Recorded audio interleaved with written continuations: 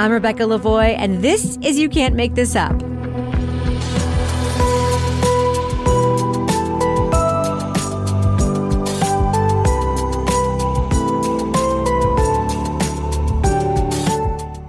You Can't Make This Up is the podcast where we uncover the true stories behind your favorite Netflix documentaries and films.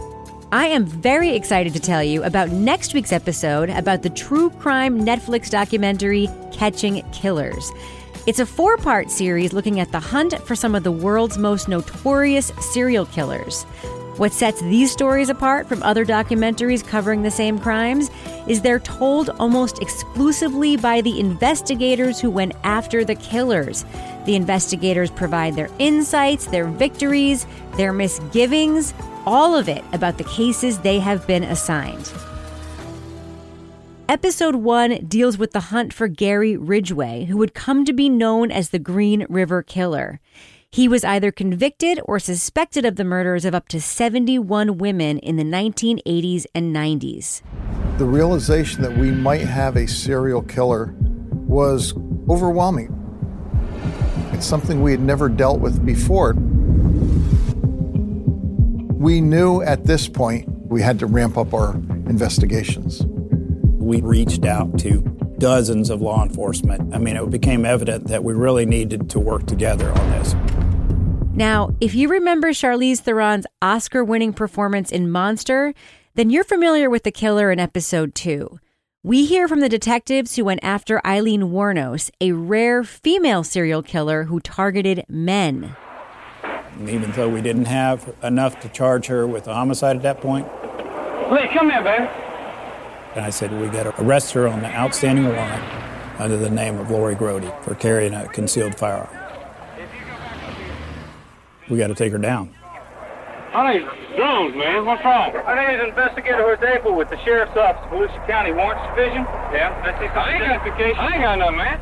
I don't want her to know I'm an undercover cop. I want her to try to talk to me some more.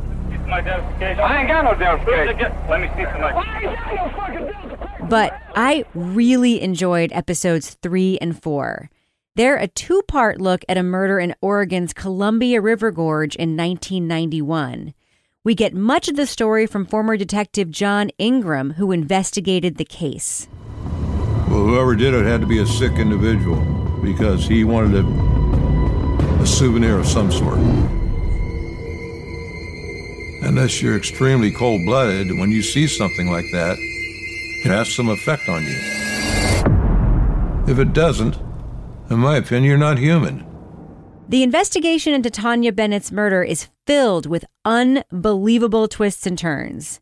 The break comes from a grandmother who accuses her alcoholic boyfriend of being involved. But the more Laverne Pavlinek talks to the cops, the more she implicates herself in the crime. Laverne and her boyfriend are convicted, and it seems like justice is served.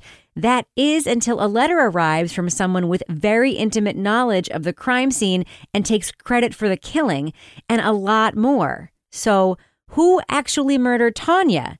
Is it the grandmother sitting in prison, or the letter writer whose doodles in the margins earn him the nickname the Happy Face Killer? I was completely fascinated by the many, many twists and turns in this case, and I really enjoyed meeting the 3 people who were key to this story. There was a cop, a prosecutor, and yes, my favorite kind of character, an investigative reporter. He threw a huge monkey wrench into this case. You can also tell that even after all these years, there is no love lost between 2 of these men. It's like something you would see in a scripted thriller. I got the chance to talk to Alex Emsley, who directed this story. He made his own confession to me that when he dug into the details of this case, he was just as shocked as I was.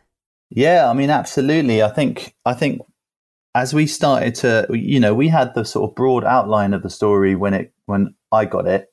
And then as you start to kind of dig into the story and read through the old police reports and really get your research going, it baffled us, to be fair. At every sort of turn and twist and turn of the events, we were going, but why? Why did this happen? Why did they do this? Why did she say that? Why did he say that?